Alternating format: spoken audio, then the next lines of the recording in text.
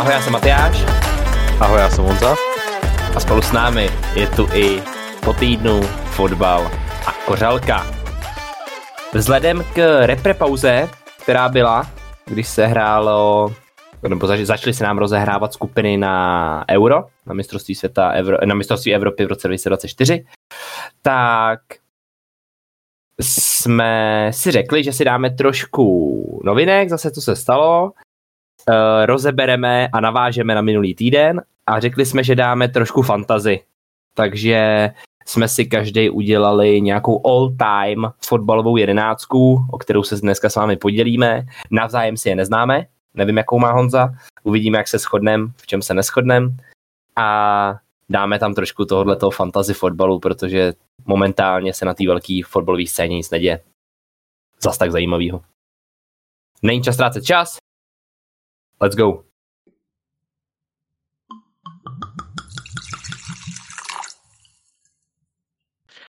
Předtím, než se vrhneme naší all-time 11, tak se ještě koukneme na těch pár věcí, co se stalo. My už jsme tady zmiňovali minulý pátek, že Antonio Conte je pravděpodobně na odchodu, zmiňovali jsme Nagelsmana, to už je dán. A Antonio Conte opravdu byl propuštěn. A je to tak přesně, jak jsme to říkali. Do konce sezóny to převezme jeho asistent coach, který jsme mohli vidět v březnu, když Antonio Conte měl tu operaci a byl v Itálii. Následník než Kristiána Stelliniho. Tottenham podměl docela dobrý výsledky, ale nic to nemění na tom, že v podstatě Tottenham hraje jenom o top 4 tuhle sezónu a to bude jediný úkol tohoto trenéra a nevím, co by se muselo stát, abychom ho viděli i příští sezónu na lavičce Tottenhamu. Jo?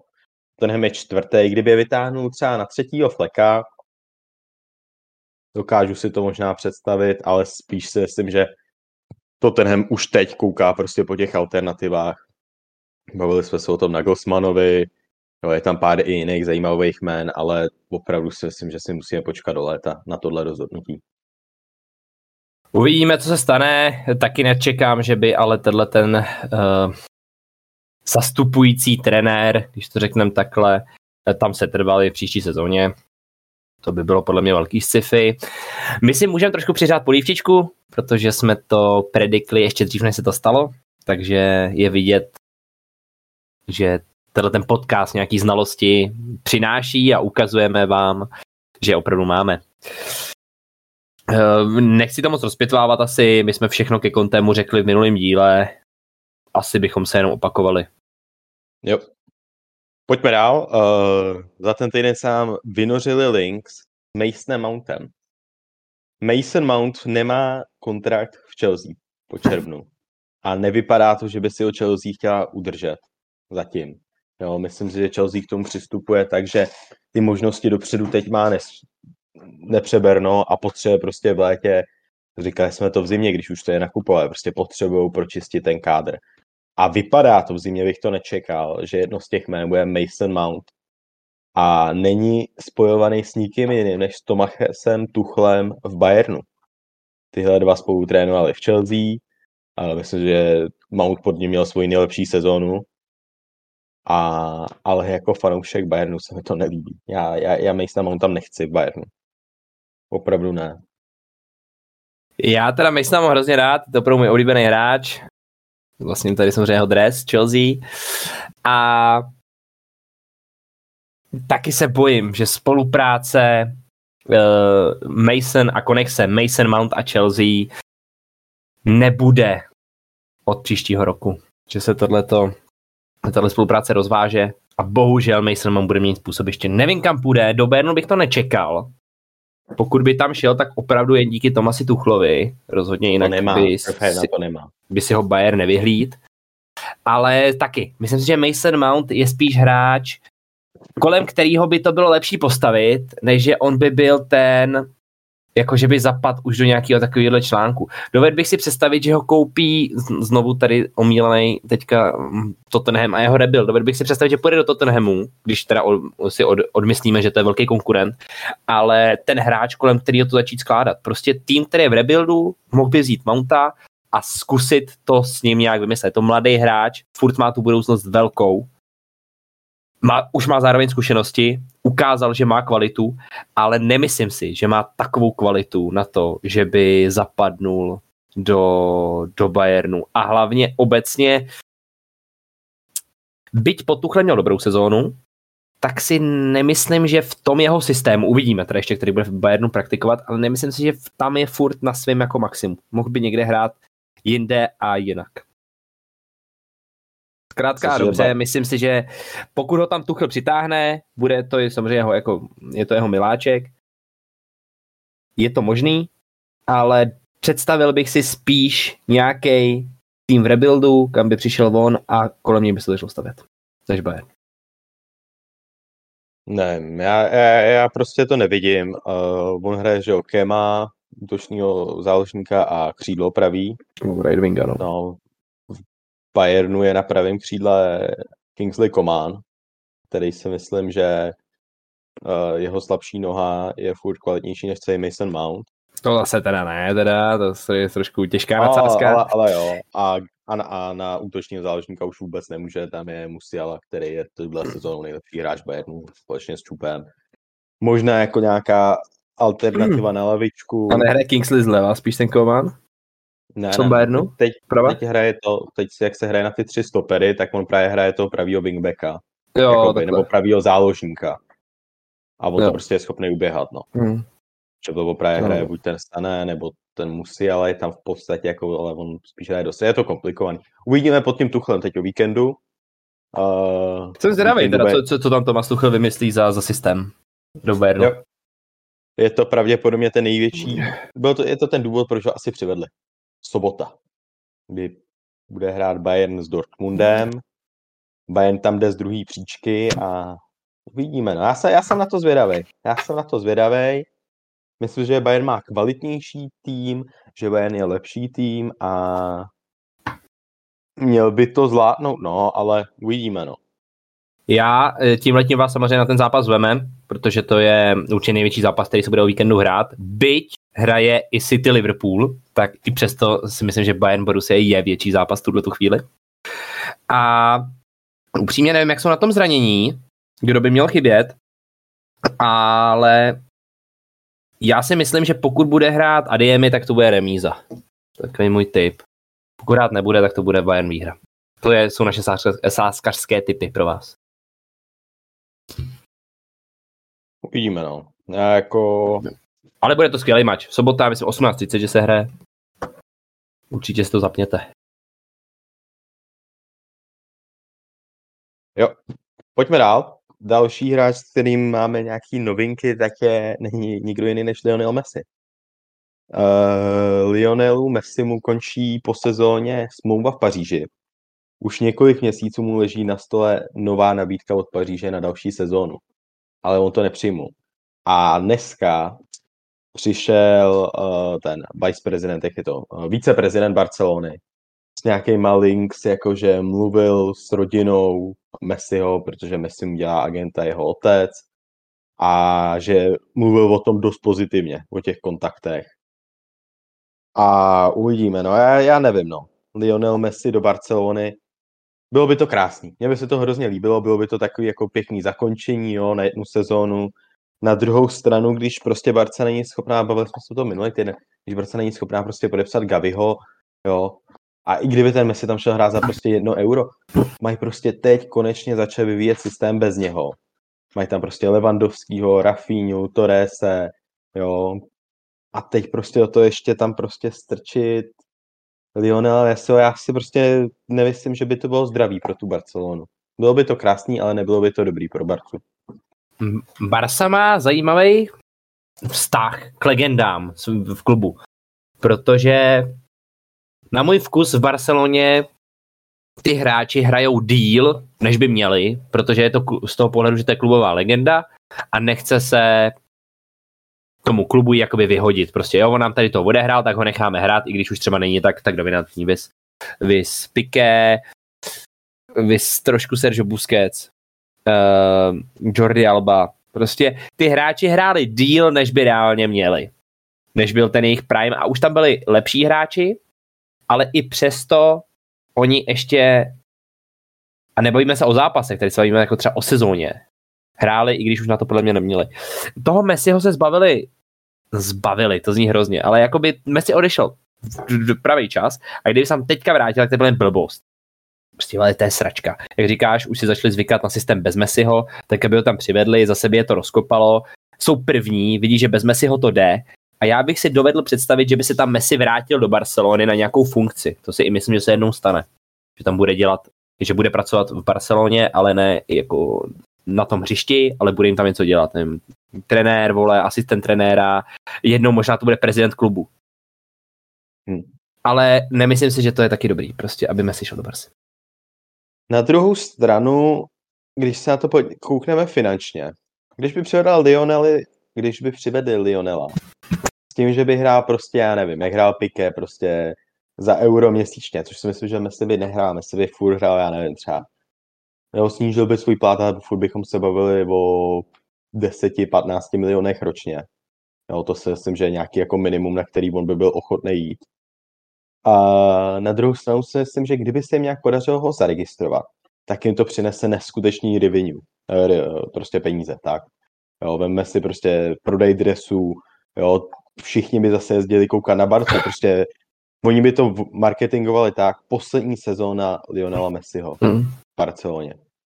A to by mělo vyprodáno každý zápas. S Eibarem, s Cadizem, s Valladolidem. Každý zápas by byl vyprodaný, protože by to byla poslední sezóna Messiho v Barce. A pamatujeme si, když odcházel z té Barci. To nebylo pěkný zakončení, nebylo žádný rozloučení na Camp Nou, nic.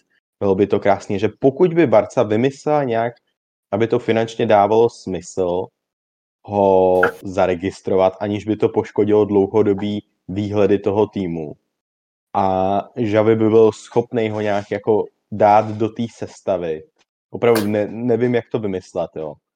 Myslím, že by to rozhodilo ten tým. Na druhou stranu.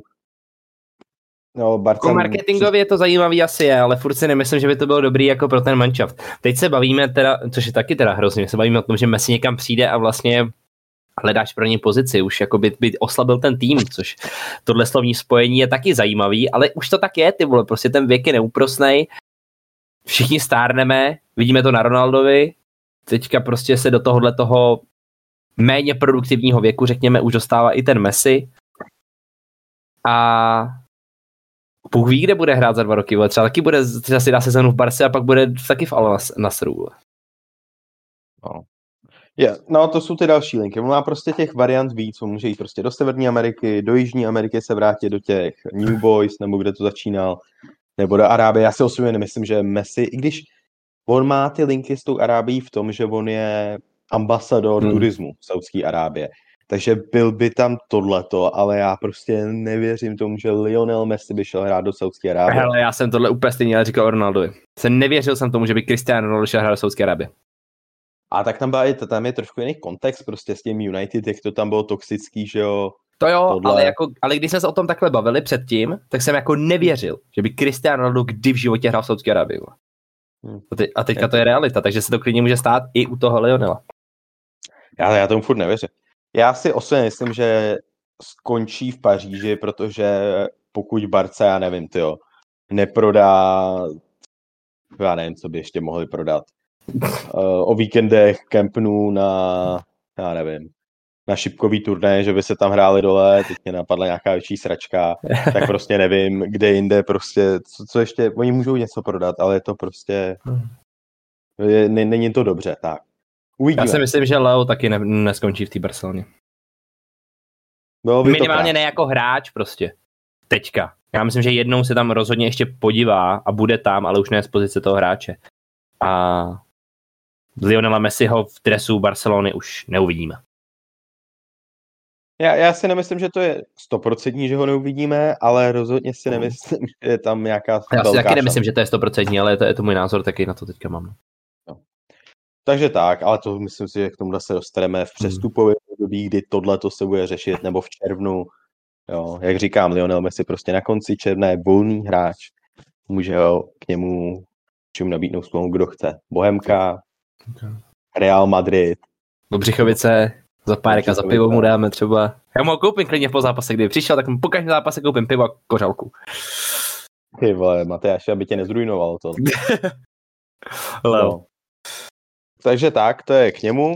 Ještě k Barceloně bych zmínil situaci Ansu Fatiho. Ansu Fati v podstatě víme o tom dlouhodobém zranění toho kolene, co měl, ale nevypadá to, že by se měl dostat zpátky do sestavy. A je to jeden z těch hráčů, který si myslím, že je furt mladý, neskutečně talentovaný. Pár let zpátky se o něm mluvilo jako prostě o novém Messi.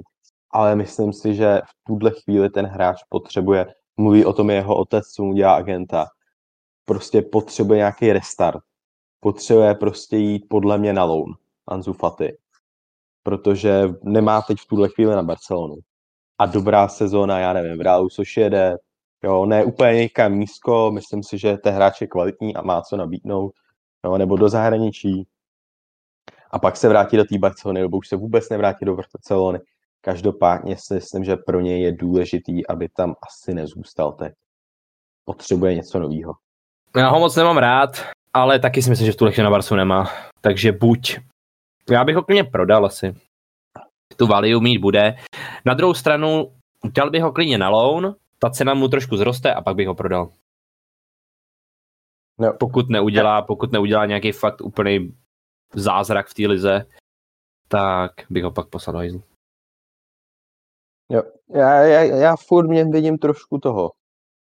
Já furt v něm vidím trošku Viniciuse, typově. Jo, když si vzpomenu na to, jako když měl ten dobrý start, kdy začal hrát za Barcu, tak byl fakt typově jako prostě levý křídlo, rychlý. Jo, byl docela i klinický tenkrát, ale prostě k tomu se nevrátil a myslím, že prostě potřebuje se dostat do nějakého prostředí, kde mu budou dávaný ty šance, bude si věřit a tak. Takže to je k Ansu Fatimu a jinak si ještě něco, Matyáši? Jak se nám to moc nestalo, ty zápasy v té kvalitě na to Euro moc zajímavý taky nebyly. Kromě toho, že Česko mázlo to Polsko teda 3-0, což byl skvělý výkon. Být ze Slávie, tak musím vyzdvihnout třeba Juráska, opravdu hrál velmi dobře. Tak v druhém zápase jsme bouchli s Moldavským jako 0-0, to bylo zase tragický. Takže s tím českým fotbalem, jak to vypadalo hezky po tom Polsku, tak jsme si zase sedli krásně na zem. A víme, kde je zase naše místo. Nezvládli jsme dát góla Moldavsku. A jinak tam se fakt nic zajímavého nestalo. Cristiano Ronaldo dával góly, ale to bylo Lucembursko nebo někdo takové, Lucembursko-Lichtensteinsko. Že proti těm dvou hrál nebo něco nějak tak. No, proti obou hrál a obou nadal nějaký góly. No. To byly tyhle ty dva. A to asi nestojí ani jako za komentář ta kvalita na to Euro zatím. Jo, rozhodně. Já si myslím, že to je k novinkám asi dost. Já bych se možná přesunul klidně na tu sestavu all time. Co ty na to, Honzo? Já si myslím, že za mě taky. Tak pojďme na to.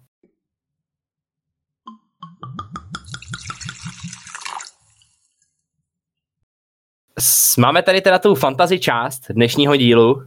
S Honzou jsme si udělali, jak už jsme říkali, nejlepší jedenáctku historicky fotbalistů. Není to, že by v tom týmu, jakože by ten tým byl nejlepší na každém postu, ale je tam podle mě nás 11 nejlepších fotbalistů přes brankáře, obrana, záloha, útok.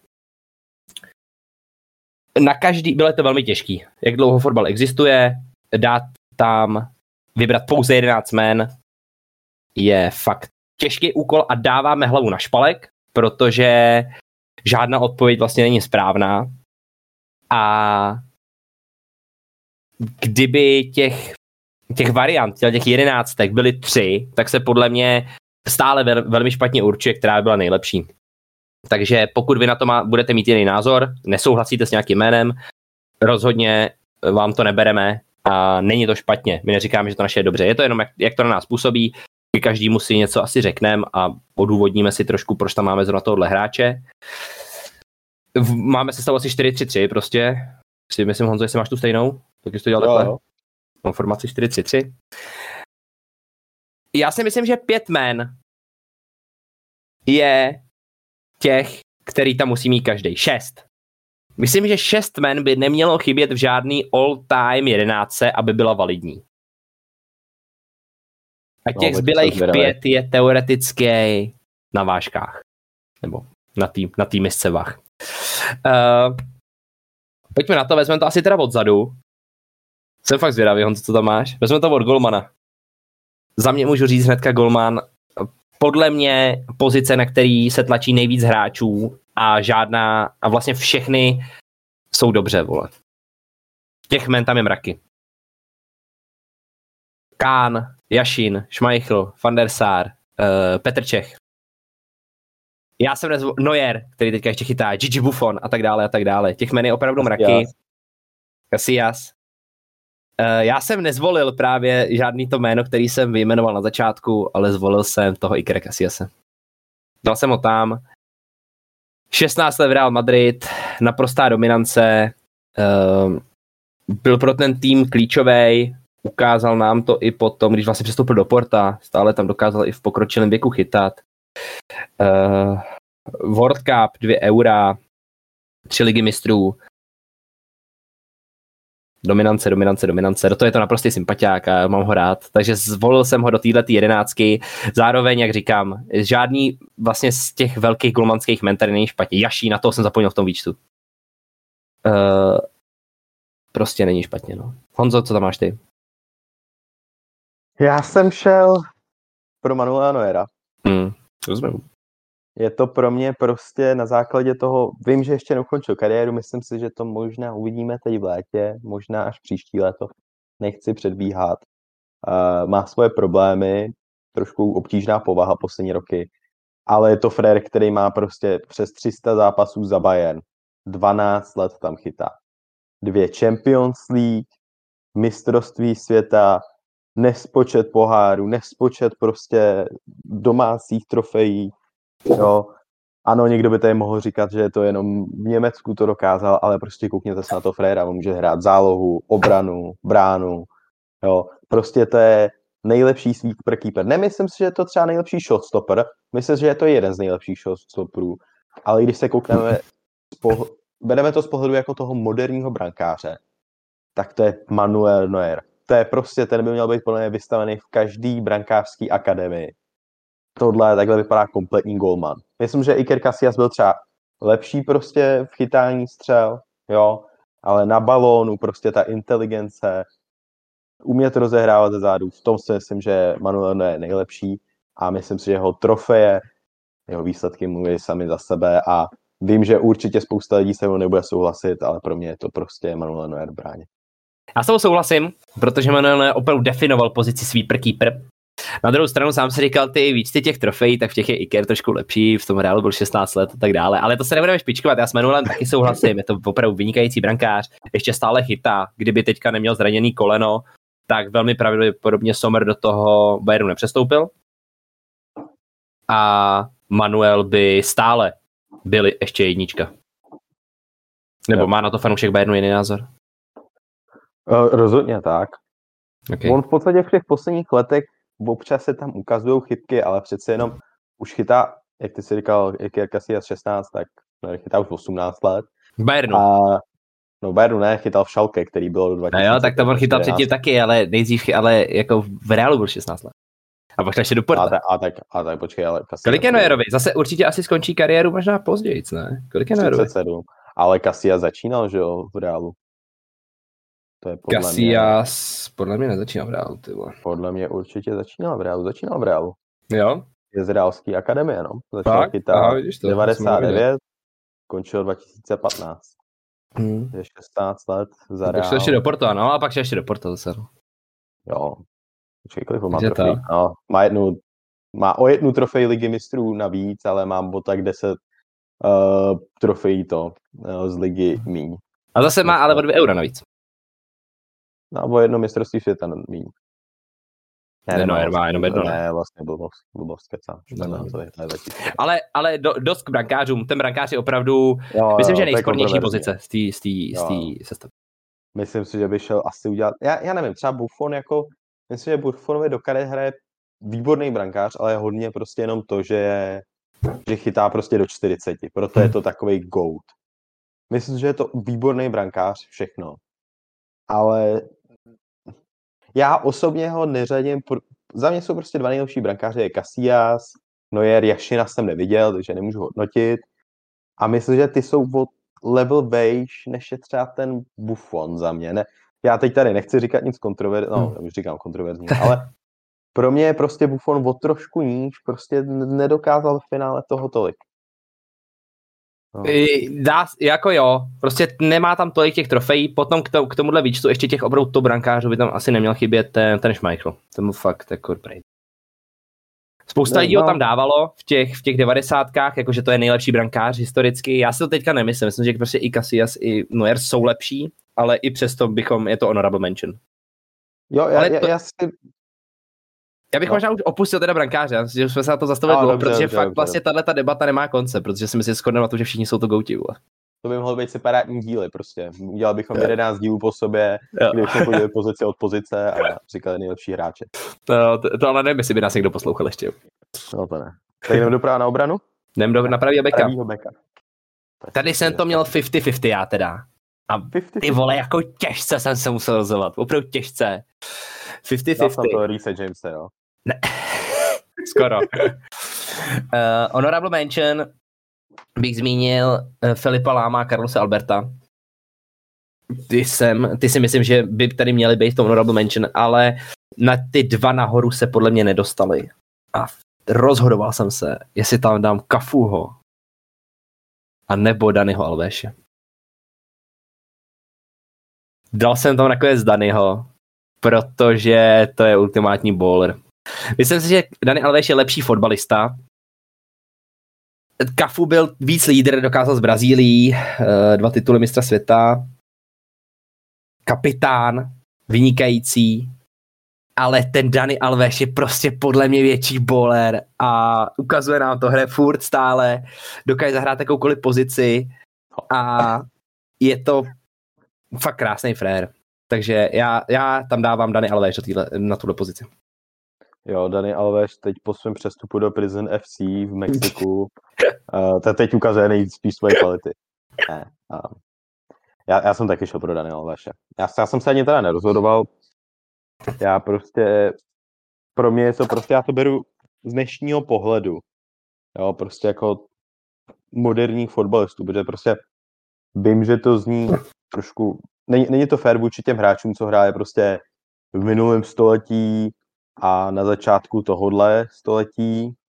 Není to vůči něm fér, ale podle mě ta hra, prostě je to můj osobní názor, že teď je prostě jako ten nejlepší fotbal, co se kdy hrál. Někdo může říkat, že je jiný, za mě je prostě nejlepší. A Dani Alves to v něm zvládal a myslím si, že když hrál tak dlouho za Barcelonu, jak hrál, 8 let, jo. A ten Ferrer prostě ve finále se hrál každou pozici. Ty jsi to tady říkal. Prostě za mě je to Dani Alves. Myslím, že Cafu, Filip Lám, ano. Ale myslím, že Dani Alves je prostě ve finále nejlepší pravý back historicky. I Cafu teda musíme říct, jo, opravdu v tom vyhrál s AC Milan vlastně co mohl, hrál úplně všechno. Tam příkladné, jak říkám, i za tu Brazílii lídr jako kráva, ale taky trošku víc za mě vyhrál v tomto ten Dani Alves. Yep. Pojďme do středu obrany. Honzo, nechám teďka první slovo tobě. Mám říct oba, nebo? Asi dáme oba rovnou. OK, tak u mě to bylo jasný, já jsem tady nepřemýšlel. Maldini Ramos za mě. Myslím si, že o Maldínem nemusím nic říkat, to všichni víme. A to stejný o Ramosovi, který to ještě dneska dokazuje. To už druhý stále aktivní hráč ode mě. Ještě jich tam pár bude. Nevím, za mě jako Cannavaro, Nesta, Rio Ferdinand, ano, Beckenbauer samozřejmě, jo, nesmím zapomenout, jo, z Bayernu, těch jmen je spousta na to stopera, Carlos Puyol, John Terry, jo, ten výběr je tam neskutečný, teď jsem určitě zapomněl spoustu dalších velkých jmen, ale za mě prostě Maldini, to prostě každý ho řekne jako nejlepšího obránce, i když hrál po velkou svoji část kariéry levýho beka, tak si myslím, že to stopera jako furt tam byl jako jeden z nejlepší. A o Ramosovi nemusím nic říkat, tam jako, když jsme se tady bavili o trofy kabinetu Casillase, tak trofy kabinet Sergia Ramose ještě otrošil linku delší než jeho. Jo. A myslím si, že rozhodně patří do této sestavy už spíš jako kapitán a stoper k tomu. Nevím, to je za mě tak. Co Já jsem to udělal trošku šalamounsky.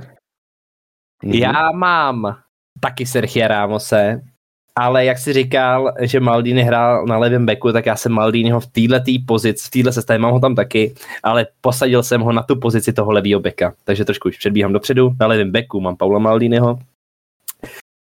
Jeden ten stoper mi taky tvoří Sergio Ramos, protože je naprostej. To je prostě stoper par excellence. Trošku tě budu citovat. Moderní, dokáže všechno. Leadership jako kráva, samozřejmě defenzivní dozadu jako perfektní. Myslím si, že třeba Nesta nebo Bobby Moore mohli být dozadu lepší, ale Ramos do toho má ten leadership, má do toho tu vyvážku balónu dopředu, umí to rozdat, umí dát góla hlavou. On je nebezpečný, že jo? Každý se ho bojí, umí dát penaltu. A to, jakým on stylem dokáže ten svůj tým vyburcovat a jaký respekt budí, jenom když on je na hřišti, tak to je to navíc, co má oproti těm ostatním, takže ho tam mám. A na druhém stoperu mám jednoho hráče, kterýho ty jsi jmenoval, z Bayernu Mnichov. Mám tam France Beckenbauera. Zlatý balóny, mistrovství světa, mistrovství Evropy. Je to právě ono. Je to velmi těžký srovnávat ty hráče, kteří hráli dřív a kteří hrajou dneska. Ale myslím, že Franz Beckenbauer by tam být mohl a měl. Je to fakt goat. A dělal potom i trenéra. To vyhrál taky mistrovství světa jednou. I na téhle pozici, ale vyhrál ho jednou jako hráč. 2 zlatý balony z obránce.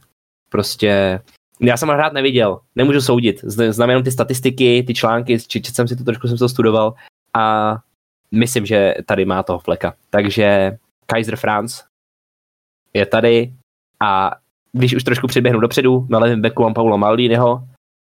Honzo, koho to máš ty? Já jsem měl těžký, no. Já jsem přemýšlel nad tím Maldinem, ale řekl jsem si, že ho dám prostě na stopera. A na levém, abych tam měl prostě toho pravýho levýho beka. Prostě, jo, tomu rozumím, já jsem to prostě měl trošku jenom a bylo to mezi 2 jménama. 2 brazilský levý beci z Realu Madrid.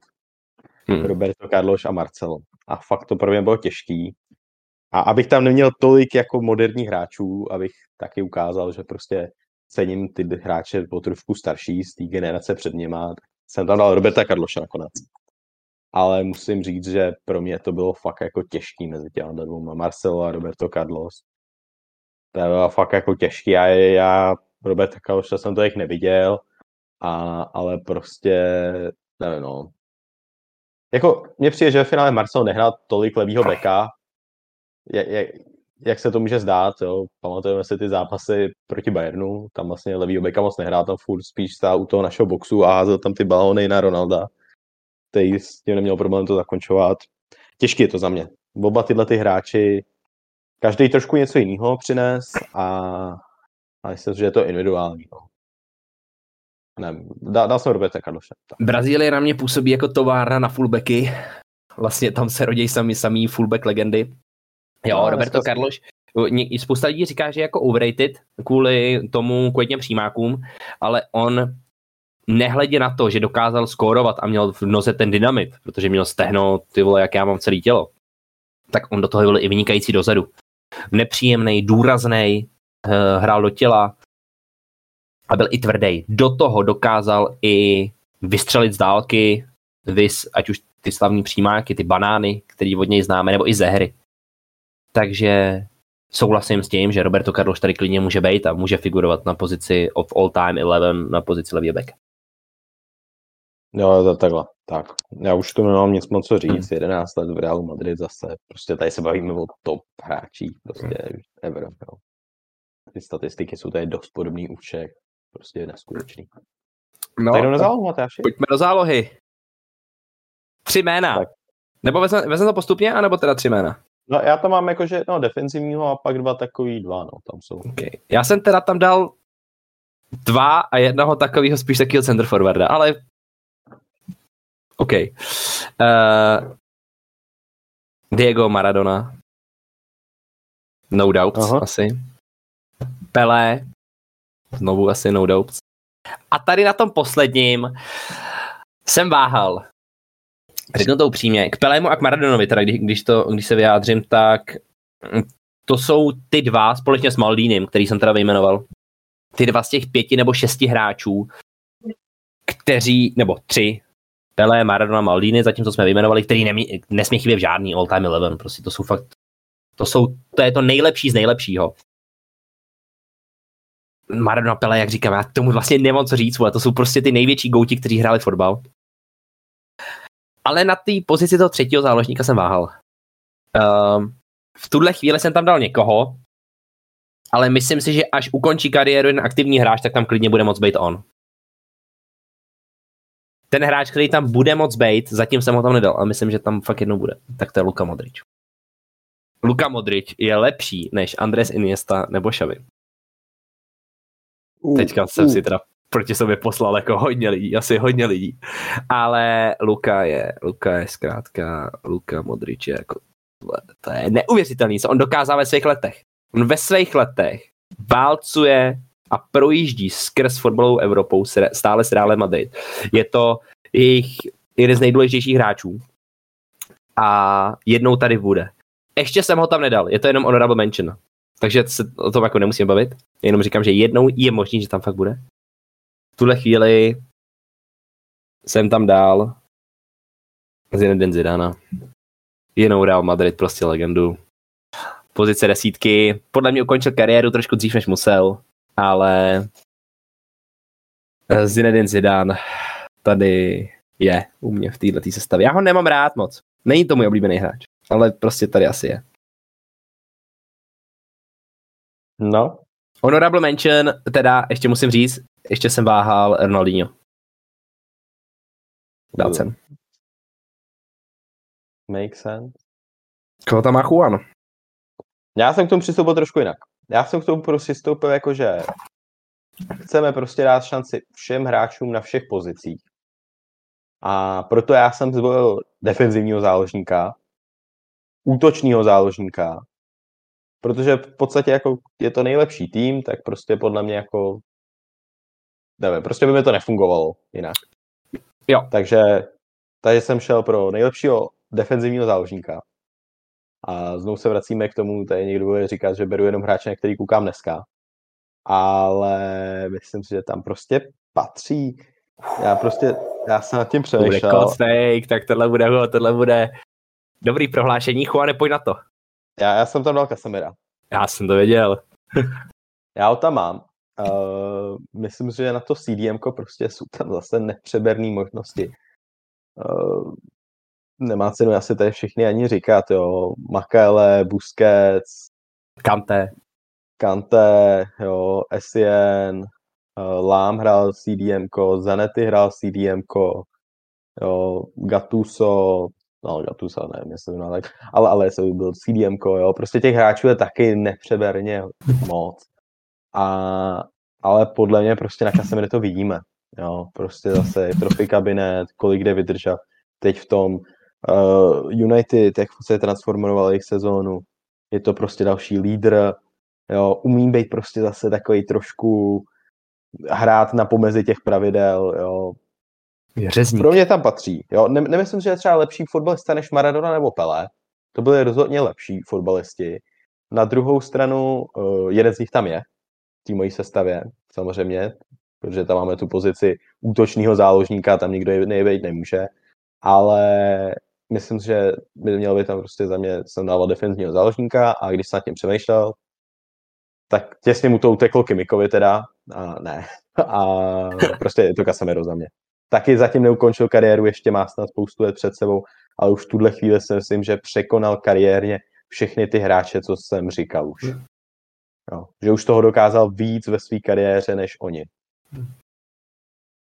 OK, jo, já si vlastně souhlasím. Já jsem nebo teďka se trošku cítím blbě, že já jsem vlastně ten tým jako nekoncipoval tak, že by byl hratelný. Prostě jsem dal 3 záložníky a dal jsem tam 3 záložníky. No ve FIFA bych taky radši hrál Pelého, Maradonu, spíš než Casemira. Chápu. No a dál? Dál tam, pojďme na toho útočního záložníka nejdřív, tam jsem dal Pelého. Byl to Pelé nebo Maradona za mě. prostě Pelé asi lepší kariéra, tak nevím, nekoukal jsem na Pelého. Takže Pelé tam asi se nemá představovat. Je o něm moc pěkný dokument na Netflixu, to můžu doporučit si pustit. No a pak byl box to box za mě, nebo prostě takový prostě ten záložník, co tam prostě sedí, umí dopředu dozadu a to bylo pro mě těžký. Já jsem fakt přemýšlel, koho tam dát, jo. Iniesta, Xavi, Modrič a tak, no. Já jsem zase šel pro aktivního hráče Modriče. Yes. Protože pro mě je to prostě, dokazuje to po delší dobu, než Iniesta se Xavim, jo. A to je pro mě prostě to důležitý, jo. Prostě ve finále myslím, že třeba Iniesta byl schopný v jednu chvíli prostě v jednom zápase být lepší než Modrič. Myslím si, že byl šikovnější a tak. Ale pro mě je to prostě to, po jakou dlouhou dobu to dokazuje Modrič, proč tam je. Takže můj třetí hráč záloze je Modrič. Tak, Modrič je o rok mladší než Iniesta, podívejme se, kde hrajou, že? No. Nevím, jestli Iniesta hraje ještě v té... Jo, v nějakém tom Vissel Kobe, nebo... No. Jo, a ty já si souhlasím s tím Modričem a jsem hrozně rád, že to tam máš taky, že to není jen v mý hlavě. Jako jediný hráč vlastně, který přerušil tu šňůru Ronalda a Messiho, že jo? Pohledu zlatých balónů. Jo. No takže ale to znamená, že ty teda v sestavě nemáš Maradonu. Nemám, já jsem to říkal. Okay, pro mě měl jenom jeden útočný záložník místo a prostě Maradona tyhle si vytáhl. Obhájil jsi to, rozumím tomu. Dobře, když mi to takhle vysvětlil, tak dobře. Kdyby Maradona byl schopný zahrát trošku hloub, klidně ho tam dám, ale nemyslím si, že byl box to box. Ani Pelé rozhodně nebyl box to box. Takže... OK, udělal jsi to takhle, taky se mi to líbí, to je trošku jiný pohled. No a útočný trio, v útočném triu jsou teda mimochodem 3 hráči z těch 6, který si myslím, že měli v každé sestavě, takže jako doufám, že je tam máš, vole, protože jinak nevím, vole, jestli to je relevantní. Ojoj. Tak 2 tam mám určitě asi. Tak 2, asi jako zprava Leo Messi, zleva Cristiano Ronaldo. Ano. A hrotovýho útočníka ty tam máš někoho jinýho. No, koho myslíš ty? A já si myslím, že asi nějaký Brazilce tam máš, to mysli. Mám tam Brazilce, mám tam R9, který i přes zranění dokázal naprostý bomby, jeho gólovej výčet a statistiky jsou lepší, než má v tuhle chvíli Haaland. A to si říkám, jaký Haaland má boom. On v té době dal víc gólů na počet zápasů, než Haaland. Na té velké úrovni. Takže pro mě je R9 naprosto po právu na hrotu. Já ji tam nemám. Ty vole, doufám, že tam nemáš teda toho polského debila, protože to ty vole už s tebou nebudu nikdy dělat podcast, vole. Ne, polského debila tam nemám. Tak dobrý, debila tam nemám. Já jsem taky se tady rozhodoval mezi R9, protože si myslím, že byl fakt bowler, jo, na míči, měl ten čuch, ale nebyl konzistentní za mě. Prostě měl výpadky v kariéře, trpěl na zranění, za to nemohl, ale ta jeho životospráva taky nebyla nejlepší, co se bude. To je pravda. Tak jeho kariéra nebyla nejdelší, jo, nikde moc nevydržela tak dlouho, jo, Barca, Inter, Real, pak ACčko, že jo, no, prostě nebylo to konzistentní a proto tam za mě není a proto je tam bývalý spoluhráč Lionel Messiho, Luis Suárez. OK. Za mě. Já musím říct, že mě napad. Aktivní hráč ještě dneska, a sice už teda jenom Brazílii, ale prostě zase, když se na to koukneme, bavíme se tady asi o 2 nejlepších hráčích historicky, Messim a Ronaldovi a jediný, který se jim byl schopný za tu jejich kariéru, ten prime, dneska už se o tom nebavíme, tak vyrovnat v počtu gólů za sezónu byl Luis Suárez v Ajaxu, v Liverpoolu. Jo. V Liverpoolu prostě ta jeho sezóna tak furt je relativně, protože on tam vynechal několik zápasů a když se koukne na ty góly za zápas, tak je srovnatelná relativně i s Haalandem dneska a Haaland dneska jde úplně jiným týmu, než hrál Suárez prostě tenkrát v tom Liverpoolu. Jo. A pak prostě v té Barce, jo, když jsme měli tu sezónu s tím MSN několik, to bylo prostě krása se na to koukat. A on má prostě ten čuch na to mistrovství světa, že jo, oni vypadali v základní skupině, ale v tom posledním zápase, ten Luis Suárez, prostě, který už taky teď není prostě rychlej, tak furt nevím, proti komu to hraje, nějaký ten Kamerun nebo tak něco, tak prostě měl tam dvě asistence podle mě za ten zápas. A tam bylo přesně vidět, jak on furt má ten positioning. Měl tu přihrávku krásný, s tím Messim prostě. Za mě je to prostě Luis Suárez, i ty jeho čísla jsou za mě lepší než Ronaldovi.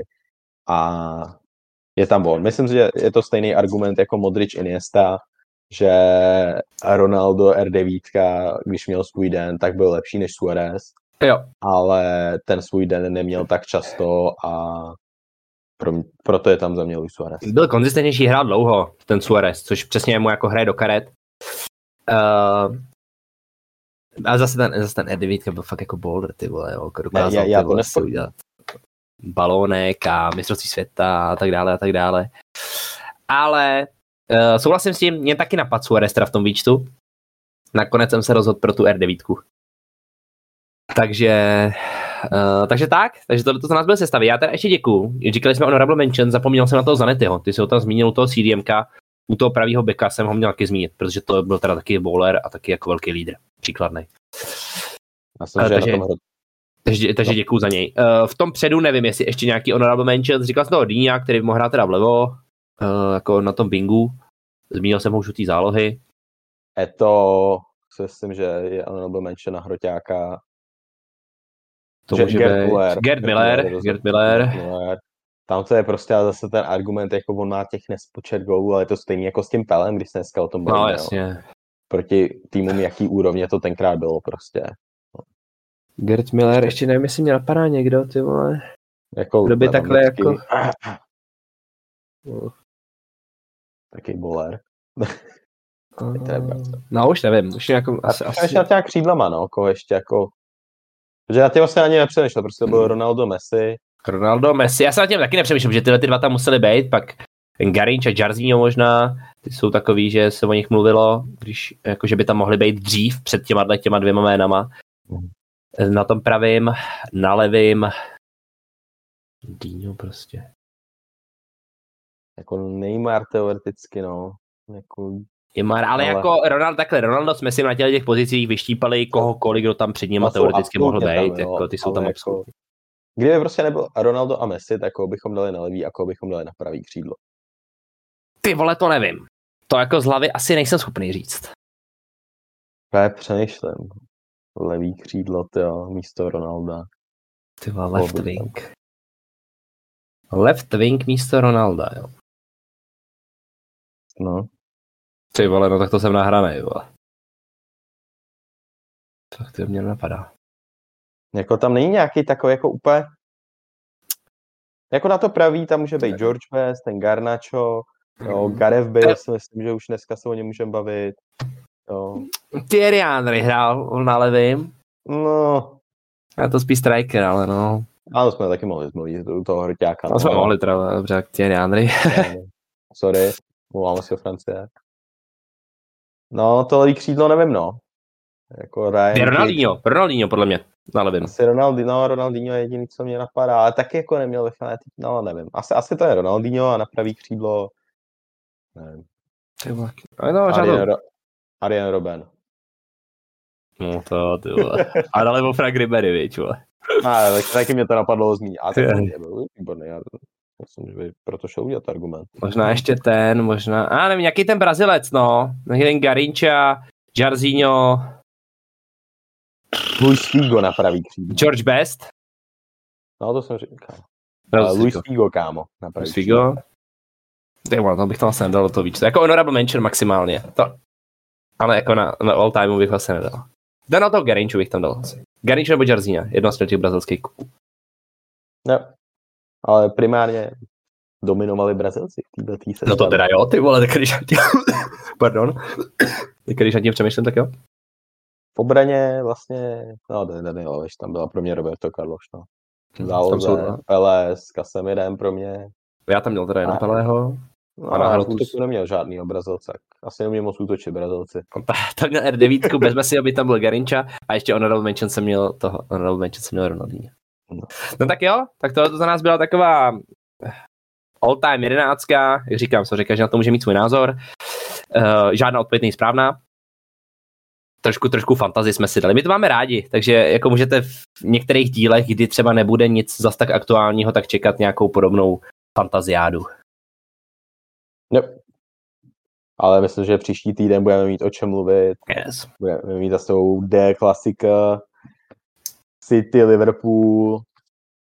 Máme se na co těšit. Yes. No tak jo, my vám hrozně děkujeme, že jste nás zase poslouchali a budeme se na vás těšit příští týden znovu naslyšenou. Naslyšenou. Stop. Stop.